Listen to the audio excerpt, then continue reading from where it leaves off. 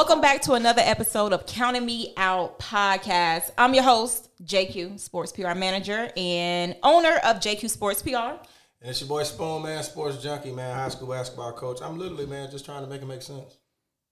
You gonna tell everybody where to find us on social media? Counting Me Out Podcast on every social media platform. Like, subscribe, follow, tap in with us. Every episode, man, trying to make it make sense. At Counting Me Out Podcast on every social media platform. You can even find us on Apple Music and Spotify. Okay. Counting Me Out Podcast. That was great. See, well, you know, I told you that's your thing, but you don't mind doing it, man. We gotta switch it up every now and then. Give the audience something different every now and then. But look, so today's show, we got some things to talk about. For sure. I want to first talk about our last guest, Peyton Marshall, decommitting from Auburn University. Man, you know, the first thing I thought about when I saw the news, I instantly get on the internet. I'm screaming at mom, like, how you gonna not tell us the breaking? We're supposed to have the breaking news interview, drop the Woj bomb. I mean, I was looking for a text message too, but I can understand a lot going on, her being involved with, you know, the changes. So, you know, but I did send her a text. I said, hey, the Counting Me Out podcast, you know, let Peyton know we're rooting for him, do what's best for him. Yeah, I told him come on back. I said we gotta do it again to get it up close. We gotta. You feel me? Peyton, we want you back, Peyton. Yeah, man. I ain't gonna lie. I really feel a way though that he didn't tell us. He could have told us. So he knew. You think he knew during the time we were doing the podcast? It was a thought for sure. You know, those decisions like that aren't just made spur of the moment. Those are spur of the moment decisions being made. But hold on. So there's two different stories out of why he pulled out of the commit with Auburn. One, because of staff changes. I guess the assistant coach, what's his name? Wes Flanagan. He's leaving and going over to Ole Miss with Chris Bird. Okay. Or Bird or Beard. But listen now, because we can't do that now. Them folks gonna be watching you tearing their names up. Chris Bird. My bad. Watch it be Beard. Beard. But look, listen. Chris B. Oh, thank you, Chris B. But listen, so when you have a situation like that, right? And I was telling my colleague this when I first heard the news, is that when these kids are being recruited by the assistant coaches, I wonder how much say-so does the head coach have? Well, you know, that was a huge thing. Me and all my partners talked about when we were going through our recruiting process was if head honcho ain't coming to talk to me, then I can't be that important to you. Not saying that I don't want to establish a relationship with every assistant coach. Right. But at some point in time during that process, big guy got to come talk to me. Big guy got to tell me the same thing you told me. Or now it's hearsay because he might have a totally different opinion than what you told me. And a lot of times that's really what ends up happening is that these assistants, they buy in, they fall in love with these kids, and they come to your games, they call your phone, they text your phone, recruit you, like your Instagram post, and then they tell big guy something different. So now his relationship with you coming in isn't even what you thought it was. And you see, know, that's why lack of communication, right? And that's why I don't fault, you know, a lot of kids or the kids that are in the transfer portal that are leaving because of staff changes. Staff changes is that I feel like that should be a thing where the NCAA lifts the, you feel me? You shouldn't be penalized. If I sign up to play for this guy and he leaves to get a better job, I need to be able to get a better job too, right? Because he made a decision that was better for him. He wasn't thinking about everybody else in that process. So I think there should be certain rules and stipulations that garnish you not being penalized for moving schools. Now, it's like we talked about this before, but the transfer portal to me it's a crutch for a lot of these kids because now you can't hold them accountable. I can't scream and holler at you like I want to, and then expect you to come to practice the next day and play hard because in the back of your mind you think, oh yeah, he got me toe up. Like, I'm about to just put my name in the portal and go somewhere else. You can't coach these kids the way we were coached growing up because it's different. They got luxuries. Right. Like they got a lot of these kids having real motion, like real money, like not like thousands of dollars a month. These kids are making real. I was looking at Angel Reese. Angel Reese making, You feel me? What is it? $1 or $2 million? Something like in that. NIL deals? But the like, how do you, as a kid, right? As a kid, how do you tell 17-year-old, 18-year-old JQ with $1 million in the bank to touch the line every sprint? Or you're there for a job, though. It doesn't matter. You're there for a job. You know, I'm not. I'm here to further my career and do what I got to do. I know that's the thought process for these kids. It got to be, because every year is 50,000 kids in the transfer portal. It ain't the coach at every school. Every school, it ain't the coach. Right. Sometimes it's the kid. I agree 10,000% with one transfer, that's it. But these kids that's bouncing school to school to school to school to school, and they blame, well, the coach, well, the strength guy, well, the academic lady. It ain't everybody else's fault everywhere you go, bro. Like, the transfer portal is enabling so many of these kids. I think you do get some penalties if you're transferring to a Division I school more than twice, I believe. So let's say if, like, for example, I was at a D1 school, then I went JUCO, and then I tried to get back to D1. I wouldn't have, got a penalty or whatnot. But if you're transferring to, a Division I school more than 2 times, it's kind of, you get one and done. That's it. I mean, I think it just really depends on the situation, though, Spoon. I honestly do. That's why you got to do your research. I mean, true. You gotta do all the. If a company sells you a product and the product messes up, you get a refund on that product. After that first time, the company's looking like, all right, champ, what we doing? You can't come keep buying. You can't buy the same. You feel me? You can't. The issue can't be my fault every single time. Mm-hmm. All right, the screen cracked. How did it crack? I replaced it this one time, but now you bringing it back with the screen cracked again. Did you drop it? Like, are you throwing it out of the? How's it cracking? Like, and I'm also curious too on who's advising these kids. Big thing. That's another thing, man. The circles around these kids. A lot of these people that come around, stay around. They be yes men, yes people. Oh, we're gonna get into that in a second. But I'm gonna be quiet. No, but yeah, I mean, I wonder who's giving these kids the guidance and telling them, well, maybe you should stay, fight through adversity, right? Because I know even with college coaches, they don't want kids in high school that are jumping from AAU team to AAU team. So what's the difference when it comes to the transfer portal? See, right? It's times are different now. Like, we touched on a different episode. We touched on, the popping events around the city when it comes to grassroots basketball. Mm-hmm. And, there was a time where there wasn't Nike, Adidas, Under Armour, New Balance. There wasn't circuits for every shoe program. So the best tournaments were the best tournaments. Mm-hmm. And you could go to Kingwood in Houston and you would see Adidas teams, Nike's teams, Under Armour teams, New Balance teams. Everybody was playing everybody. Right. Because that was the time where it was the best played the best. Super 64 in Vegas. It was an Adidas event, but there was Nike teams that were going out there to play in that event because that's where the best guys are playing at. Like, AAU Nationals used to be a thing for us. Like, that was something that we looked forward to every year. Going to, and we going to the Wild World of Sports in Orlando. Like, I've never been to Disney World. Disneyland, I don't know which one it is down there. Mm-hmm. But I've never been to the actual theme park.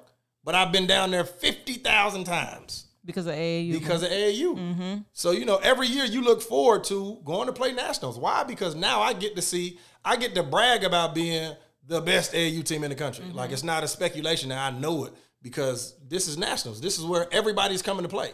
Right. Now it's the Adidas kids aren't going to play against the Nike kids, and the Nike kids aren't going to play against the Under Armour kids, and the Under Armour kids aren't going to play against the New Balance kids. So you look at these AAU programs, and the kids are jumping from program to program to program because if I'm a kid, I want to play in the most popping event. I don't care if it's Nike or Under Armour or New Balance. I don't care. Yeah, but you got to make sure before you go there that you're going to actually see the floor. Because, see, a lot of kids get wrapped up in, right? Names. Right. The girl that looked the best. I want the best looking girl and not the one that's going to hold me down.